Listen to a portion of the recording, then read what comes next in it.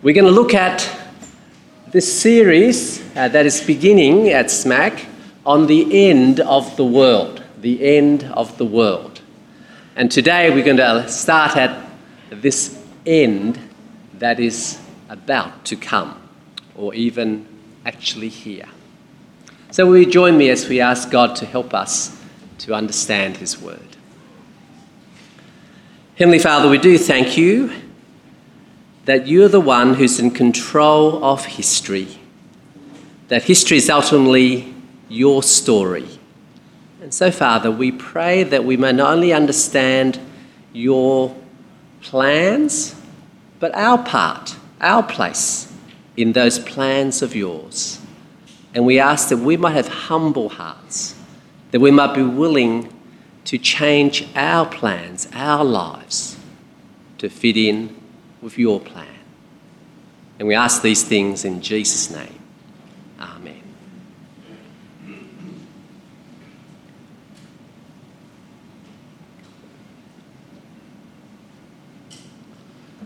Have you ever seen people around who carry placards like this?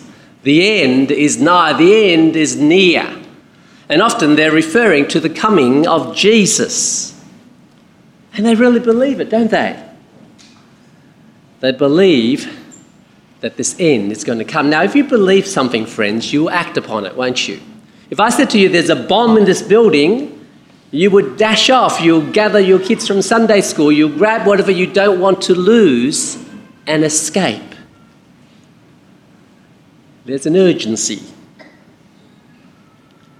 In the 1990s, back in Sydney, there was a Korean church that said that Jesus would come on the 28th of October that year. And they would meet Jesus at the mega mall, the local mega mall called Strathfield, Westfields. And people in that congregation sold their property, gave their money away, and all waited at the mega mall. Of course, Jesus did not come. And so we see many people who say, well, yes, sure, you predict this year, that year never comes. Maybe it's just near. Now, we who are sensible Christians, we know that you can't predict precisely the day that Jesus will turn up. But because he hasn't shown up for so long, for 2,000 years he hasn't shown up, we not only dismiss these people as crazy, we actually dismiss perhaps this whole idea as crazy. I mean, is Jesus really going to come in my lifetime? Is he going to come in my children's lifetime? And so we quietly distance ourselves from anyone who would say that Jesus is coming soon. We don't wake up thinking, oh, Jesus could come today. We don't factor in Jesus' second coming into our lives' desires, into our lives' plans. We just get on with the next urgent thing, the next meeting, the next assignment, the next deadline, We tip our hat to Christianity.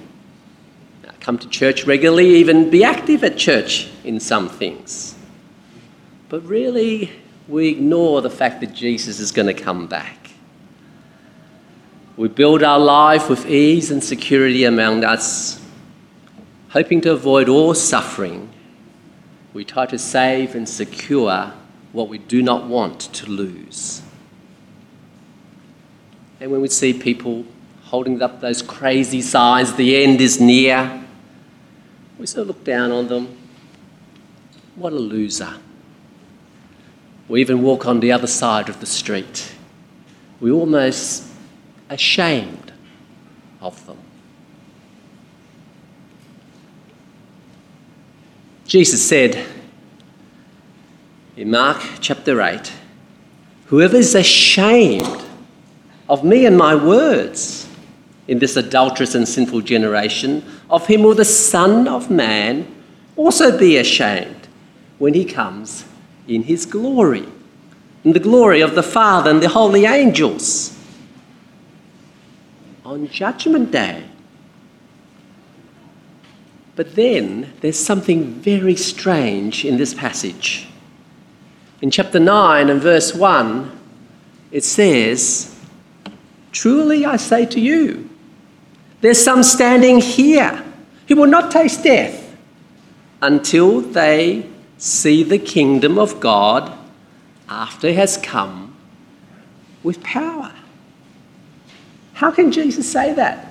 That back then, 2,000 years ago in the 1st century AD, that the kingdom, the power, the glory, the coming of the Son of Man would have come. There are people who are still living there, still alive, and they would see it with their own eyes. How can that be? And who actually is this Son of Man? I mean, we all know it's Jesus, don't we? But why does he identify himself? Why does he label himself as this Son of Man? Because that's exactly what's happened here. Here in the turning point of Mark's Gospel, Peter finally worked out that Jesus is the Messiah, the one who's going to come and overthrow the Romans, the freedom fighter, the Jewish king. But Jesus shifts the conversation. He doesn't want to talk about this Messiah, this Christ. He shifts it and he starts saying and talking about the Son of Man. And so in verse 27, verse 31 there, he began to teach them that the Son of Man must suffer many things, be rejected by the elders, chief priests, scribes, be killed, and on the third day rise again. He was very clear about this. And look what Peter did. Peter took him aside and rebuked him. Can you imagine that? Telling your master, telling your teacher that he's wrong. Why was Peter so strong? Well, it's because he didn't think that the king, the Jewish king, would die. He's meant to be the freedom fighter. How can he die and be killed and be rejected by his own people? Which is exactly why Jesus switches the label he wants to put on himself. He doesn't want to really be seen as the Messiah, the Jewish king. He wants to be seen as the Son of Man. But who is this Son of Man? You may be a visitor here. This might be your first time here. A family, friend brought you along. You've heard about Jesus, but haven't really heard about this Son of Man. Was that me or was that you? You're coming along and you haven't heard about this Son of Man. Friends, very important that you understand Jesus as this Son of Man. It's the most important thing that you'll ever hear in your life to understand this Jesus. Well, what is this Son of Man? The place to go back to is Daniel chapter 7 that was read for us in the Old Testament. Jesus deliberately pointing back there some 600 years earlier. For 600 years or so earlier, Daniel had a vision. It was a time when the people of God had rejected God. God had punished them and sent them off to exile in Babylon. You can find out the history about this. You can find out the archaeology about this. You just go to the British Museum. They've got artefacts from that time. And then, in that time, Daniel gets this vision from God that you probably heard about, Daniel chapter 7. And it's this vision that Jesus gets this idea of the Son of Man. It's a very exciting sci-fi kind of story, kind of vision. Here it is again. I looked, and there was placed the Ancient of Days. He took his seat. The Ancient of Days is God. He takes his seat. What kind of seat is it? It's a judgment seat. It's a throne seat. You see, because this Ancient of Days has white woolen hair. It's the kind of idea of a judge.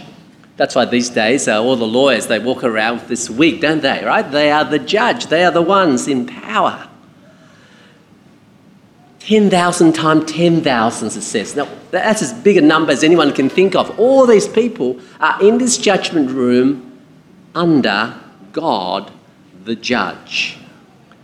And it is this judgment day, and there's the story of all these beasts. And so you see, there are these beasts that come with words, boastful words, speaking. They're the ones who are anti-God. But then comes the height of the vision in verse 13. Daniel says, there's the judge. But Daniel says, I saw in my night vision, behold, with the clouds of heaven, there came one like, and there it is, the Son of Man. There's the Son of Man. He came along to the Ancient of Days, was presented before him. And to him, to the Son of Man, was given dominion, glory, kingdom. All peoples, nations, everywhere serves him. And his kingdom will not pass away. There is this Son of Man. He's a king. He's one who will rule forever. Very important that he is a man. Because remember, there's all this vision of the four beasts. But remember, in Genesis chapter 1, man was created to rule over all the animals. And here's this vision of this figure of the Son of Man, a man who rules over all the beasts, all the animals. On Judgment Day, at the end of the world, everything God puts under this Son of Man. This apocalyptic language, this science fiction stuff moves forward to this height, to this climax. Now, most of us think that the coming of the Son of Man is about Jesus coming back to us, isn't it? He's going to come back to us. But if you have a look more carefully at Daniel chapter 7, the direction of the coming is not coming down to us. Rather, you see there, with the clouds of heaven, he comes to God, to the Ancient of Days. And so the direction is the Son of Man to us? No. But rather, the Son of Man comes with the clouds to God, the Judge. That is the direction. That's where the vision of Daniel 7 is heading to. Now, that's the vision. Usually, back in Sydney, we Bible-believing Christians, we stop at Daniel chapter 7 and verse 14. That's as far as we get. But the trouble is, Daniel does not think about Jesus. He doesn't think that the Son of Man is Jesus. He doesn't know about Jesus. He's 600 years BC. Daniel is confused about this vision. I mean, just imagine you're lying there at night having a sleep and then you suddenly see all these crazy things. What are the beasts? What is this Son of Man? And so he's sort of waking up and he asks the person, maybe an angel, who shows him this vision and saying, what is going on? And so, as for me, Daniel, my spirit within me was, anxious.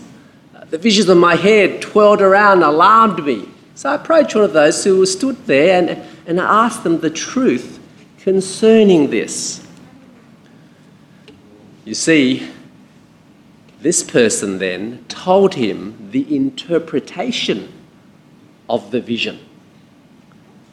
Very important, isn't it? If you're going to read in context, we got the vision. Hey, here's the interpretation. The one place to look to see what it's about is the rest of Daniel chapter 7. And so comes the interpretation. Verse 17. Well, the four great beasts, they're going to represent different nations, the superpowers of the day. The USA, the Russias, the Chinas of their day. They're kings that sprout forth. The superpowers, one after the other, one horn after another horn. But then, what happens in this story? Who is this Son of Man? Well, the interpretation goes on to speak about the Son of Man. He's going to be under threat. He's going to be overpowered before he bounces back. Let's see this interpretation. You see the Son of Man there in verse 19. He wants to know the truth about the fourth beast. And as you read through there, this fourth beast is very scary, very threatening. A lot of people get distracted about, who exactly is this fourth beast that destroys the other horns and comes up and, it's like politics, isn't it, right? That keeps changing and, well, you know about that in Malaysia. Well, who is it? Well, that's not the key. The key is, don't get distracted about the horn and the beast. The key is, who is this Son of Man? Well, you see there in verse 21, he looked, the horn made war with the saints and prevailed over them until the Ancient of Days came and judgment was given to the saints of the Most High, and the time came when the saints possessed the kingdom. There's a time when the beasts are going to overpower God's people, but then God will give power back to his people. Or down in verse 29. Again here, we see that there's power given to the 10 horns, kings that come, kings that dominate. And then the courts sit in judgment. And the dominion of these beasts, of these horns, is taken away. And the kingdom again is given to the people of the saints of the Most High. And God and his kingdom will rule forever. See, that's the interpretation. What's going to happen is God's people are going to be oppressed and persecuted, almost dead, almost gone, destroyed. But then that judgment day will come and God will reverse it all. That is the interpretation of the vision. It's like when your favourite sport team is about to lose. I love soccer, and so I go for a team called Real Madrid. And some of you may know Cristiano Ronaldo. Well, he's gone anyway, but Real Madrid is still there. And last year in the Champions League, they were about to be knocked out. They had lost in their first league to Manchester City. Boo, right? Manchester City. 3-4, they were down. And then in the second league, and Real Madrid was in white, the Manchester City in blue, they scored again. We were down 3-5. And then the 90th minute of almost to the end, in the 89th minute, suddenly we scored. Now 4-5. And then in the next 90 goal, right? 5-4. It was a great comeback. And then in extra time, we scored a penalty and we won. Now, all the commentators around the world, they said, this is amazing. The soccer gods are with Real Madrid. They talked about how this was supernatural, this comeback. They were dead. They talked about the Real Madrid resurrection.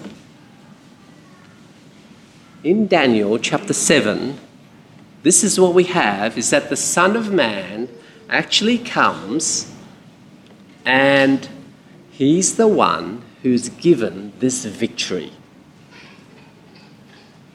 He was almost dead, but now he has come back.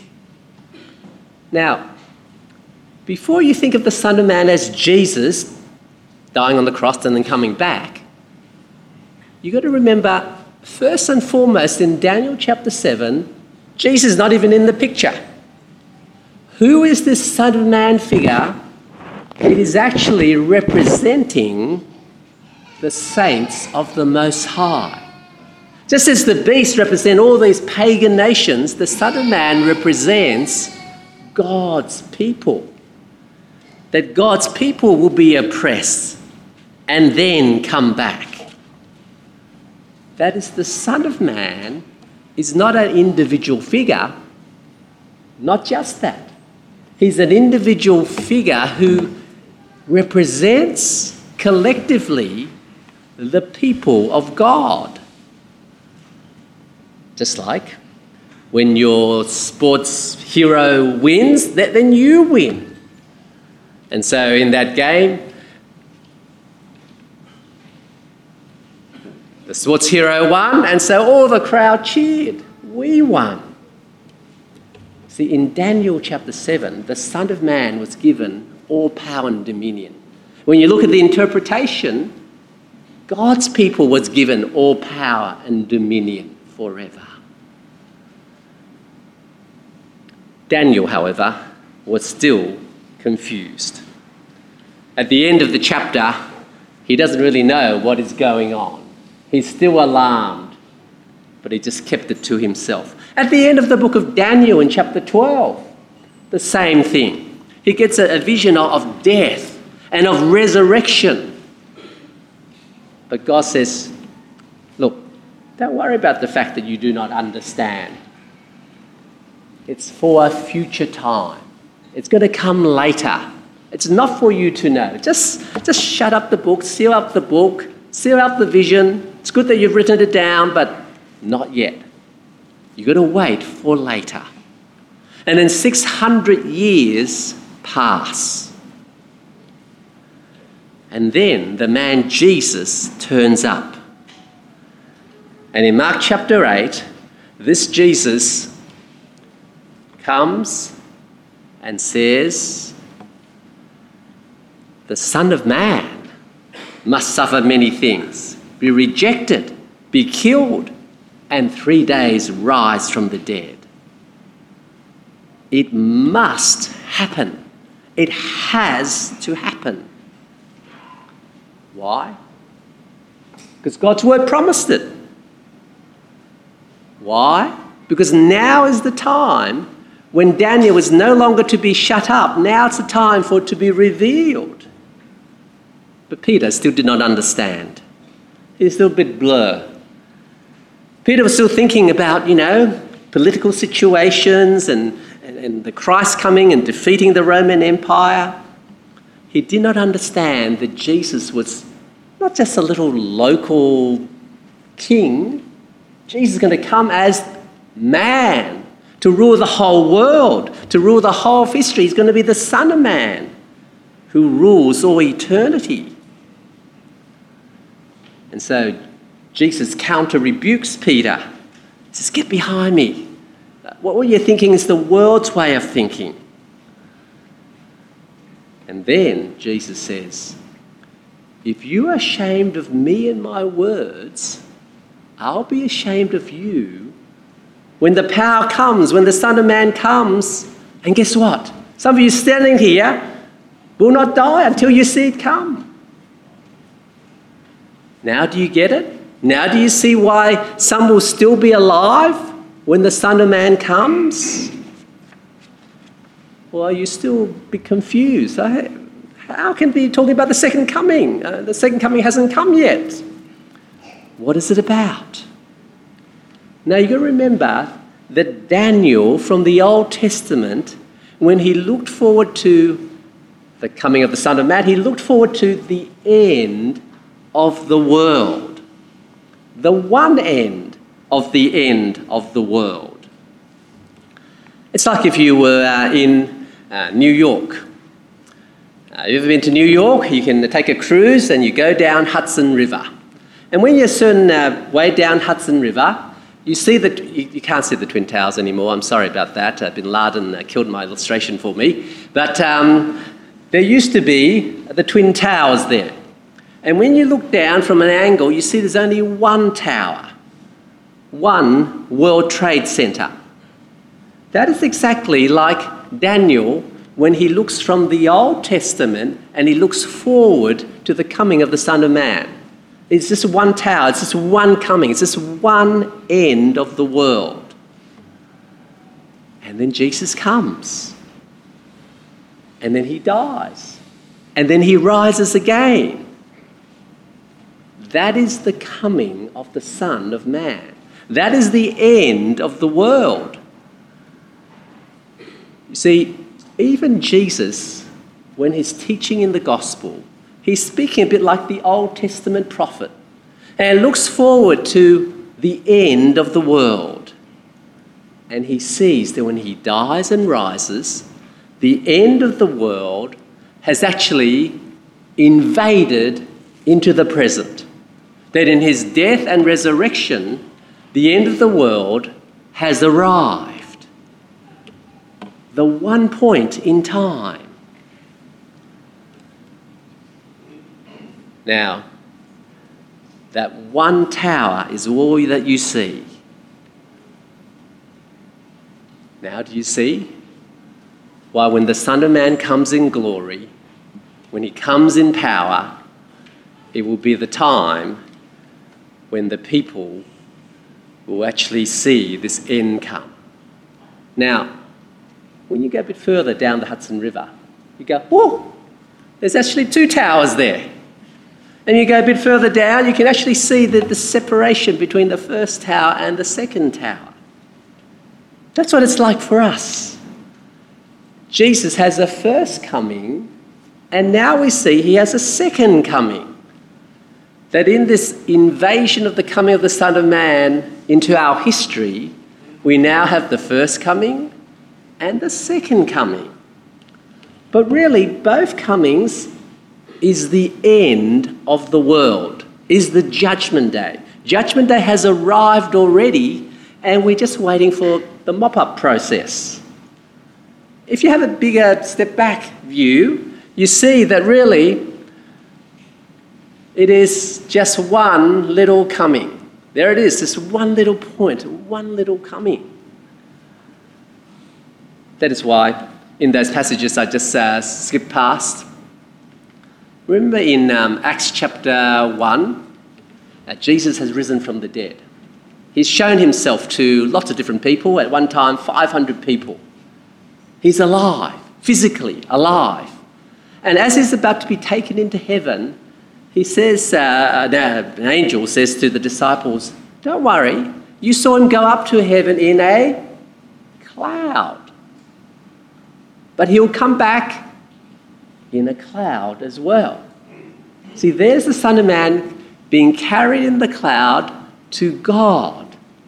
And he'll come back in the cloud. It's not really talking about his mode of transportation. It's trying to make us think about Daniel chapter 7. The Son of Man coming in the cloud, it's all one event. But now there's a little delay. And so we can see that yes, he's going to come in the future, but look at Acts chapter 17. God has set a day in which he'll judge the world, the final judgment day. And how do we know that? This is the judgment day who's going to be judged by man. Look, you know when Jesus comes again, he's not just going to be God. He's going to come as God and man. Jesus remains a man, the man who rules the world. He's going to come as man to finally judge. And how do we know that? Look what Paul says. God's given assurance of that by raising him from the dead. The one resurrection of Jesus signals the judgment day, which has now arrived. And so, it is the end that is not just near, it's here. It's already happened.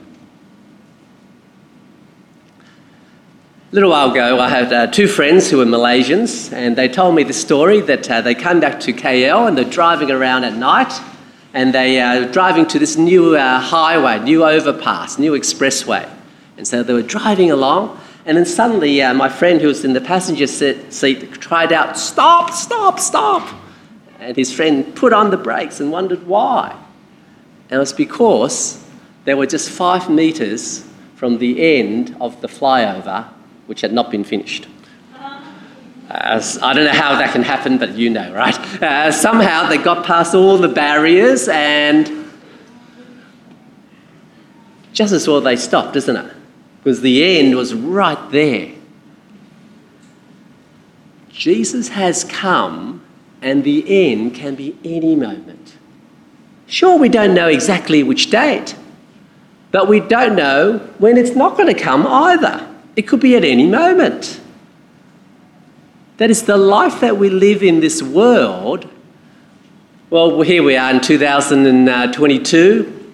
I don't know where you are in that timeline, depending on how young or old you are.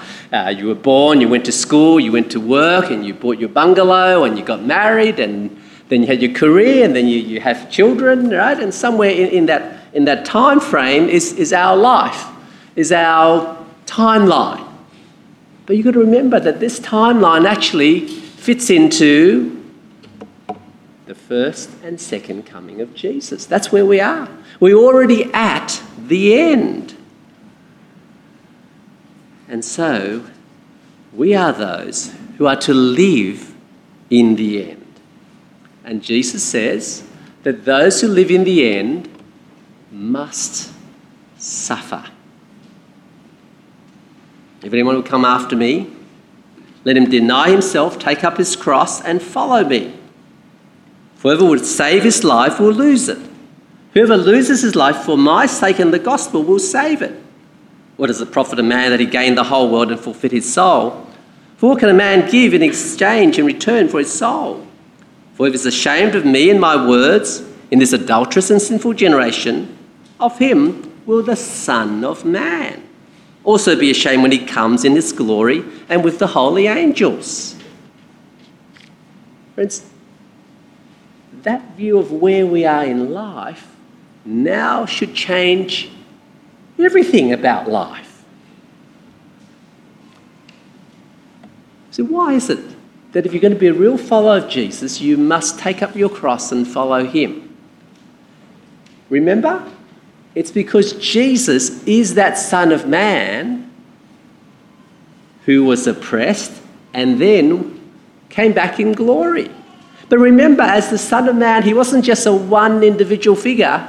He was the figure representing all of God's people. And now if we're going to call ourselves God's people, then we also are part of the Son of Man who must suffer before we come to glory.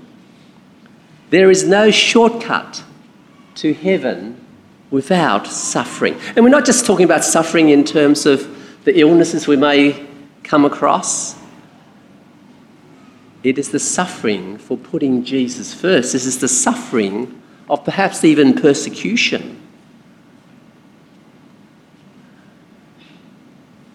It sounds crazy, doesn't it?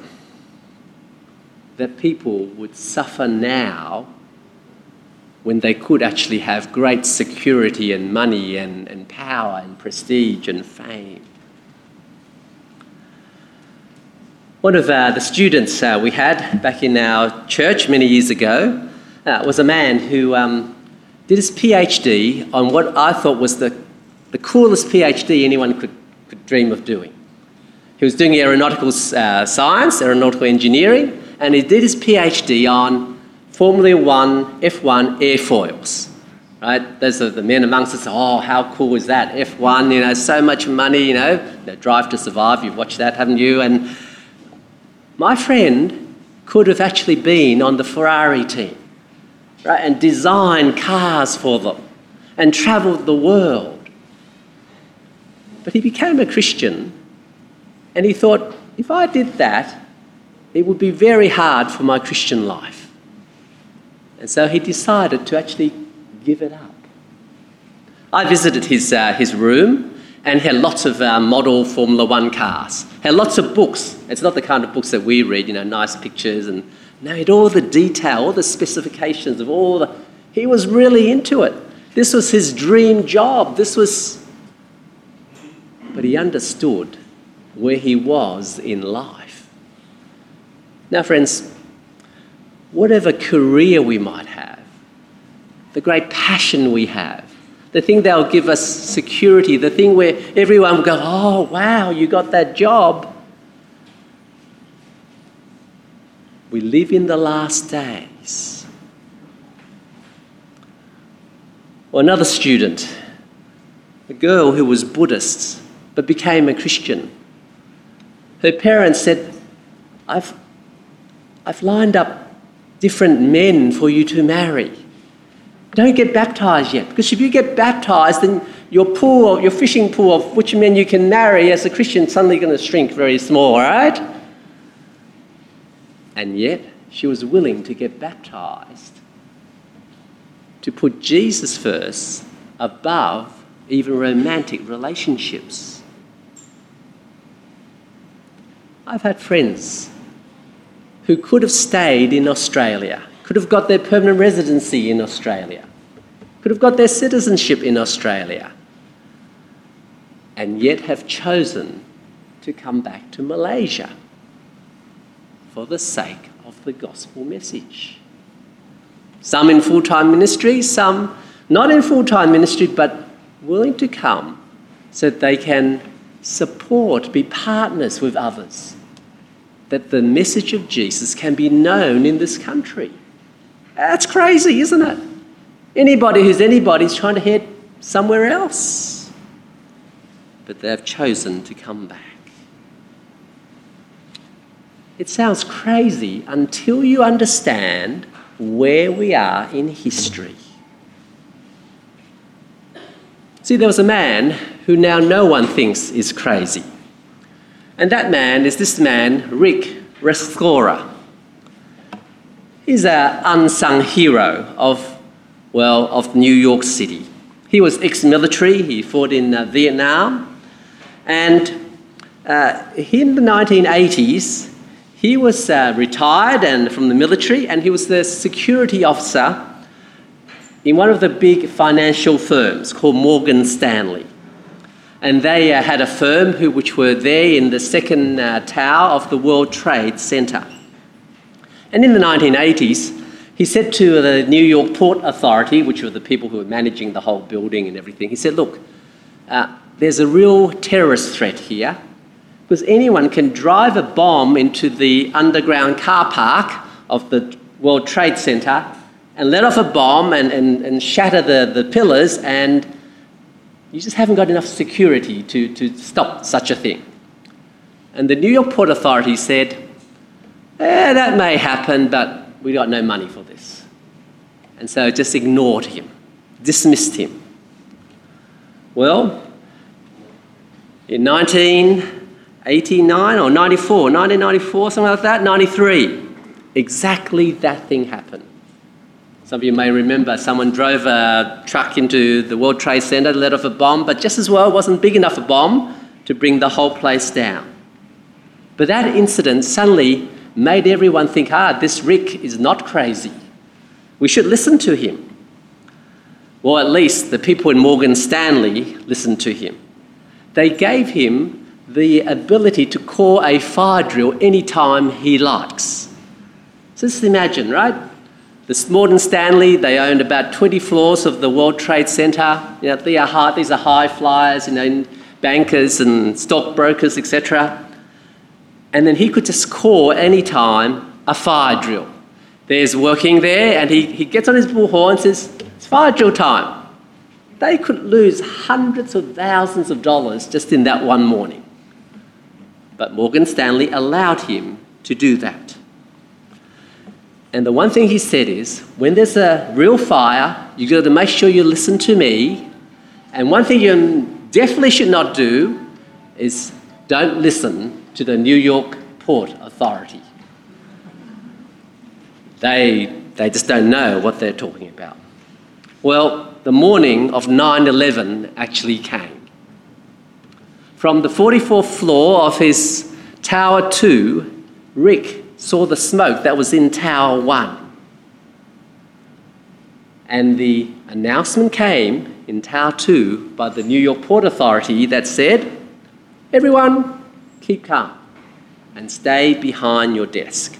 Keep calm, stay behind your desk. Rick said, no, you've got to go, right? Did what we do in the drill, go downstairs. And because of that, some 2,700 people of Morgan Stanley were actually saved. They went down, they got out before that second plane came and hit Tower 2, and then the whole building pancaked down. As he was going down the stairs, he rang up his wife and he said, "Dear, I love you, stop crying. If something should happen to me today, I want you to know that I've never been happier in my life. You made my life." He went down, got everyone out, got himself up, but he went back up to get the stragglers when the building came down and his body was never found. On his gravestone, it says this: Cyril Richard Rick Rescorla, 1939 to 2001. Rick gave his life in the terrorist attack on the World Trade Center, New York, September 11, 2001. While directing the evacuation, his actions on the day saved over 2,700 lives.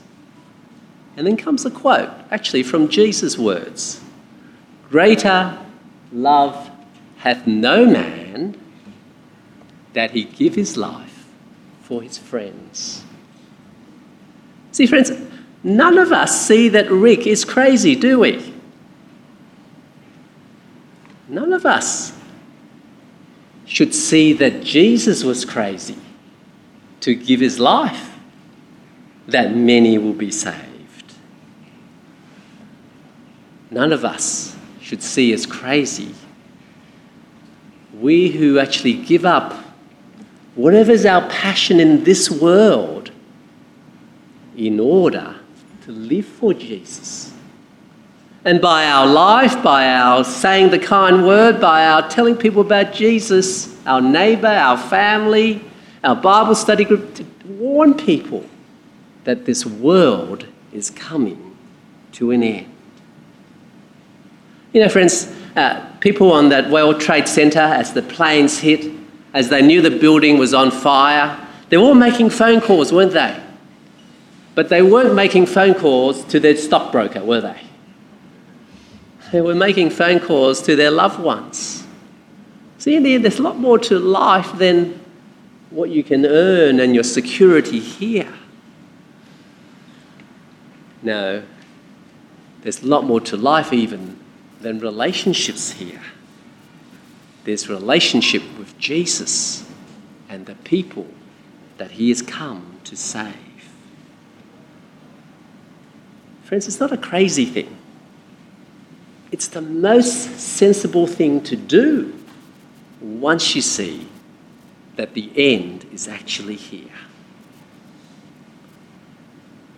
For whoever would save his life will lose it. But whoever loses his life for my sake and the gospel will save it. Friends, our world keeps on telling us, stay behind the desk. Stay behind the desk. But that's the craziest, stupidest thing that you ever do when the world is coming to an end. Let's pray.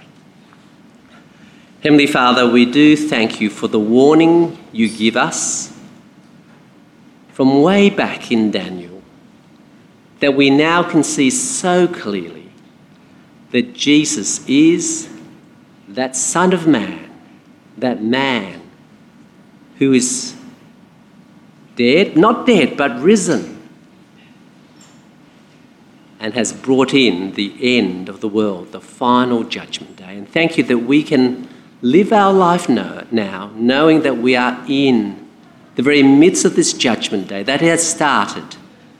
And so we pray that we might live as those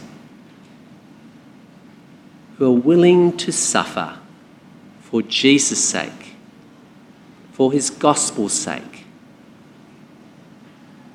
that we might be those who escape judgment because of what he has done by dying for us. Please, Father, help us not to listen to the voice of our world that keeps on saying, stay behind the desk. And we pray these things in Jesus' name. Amen.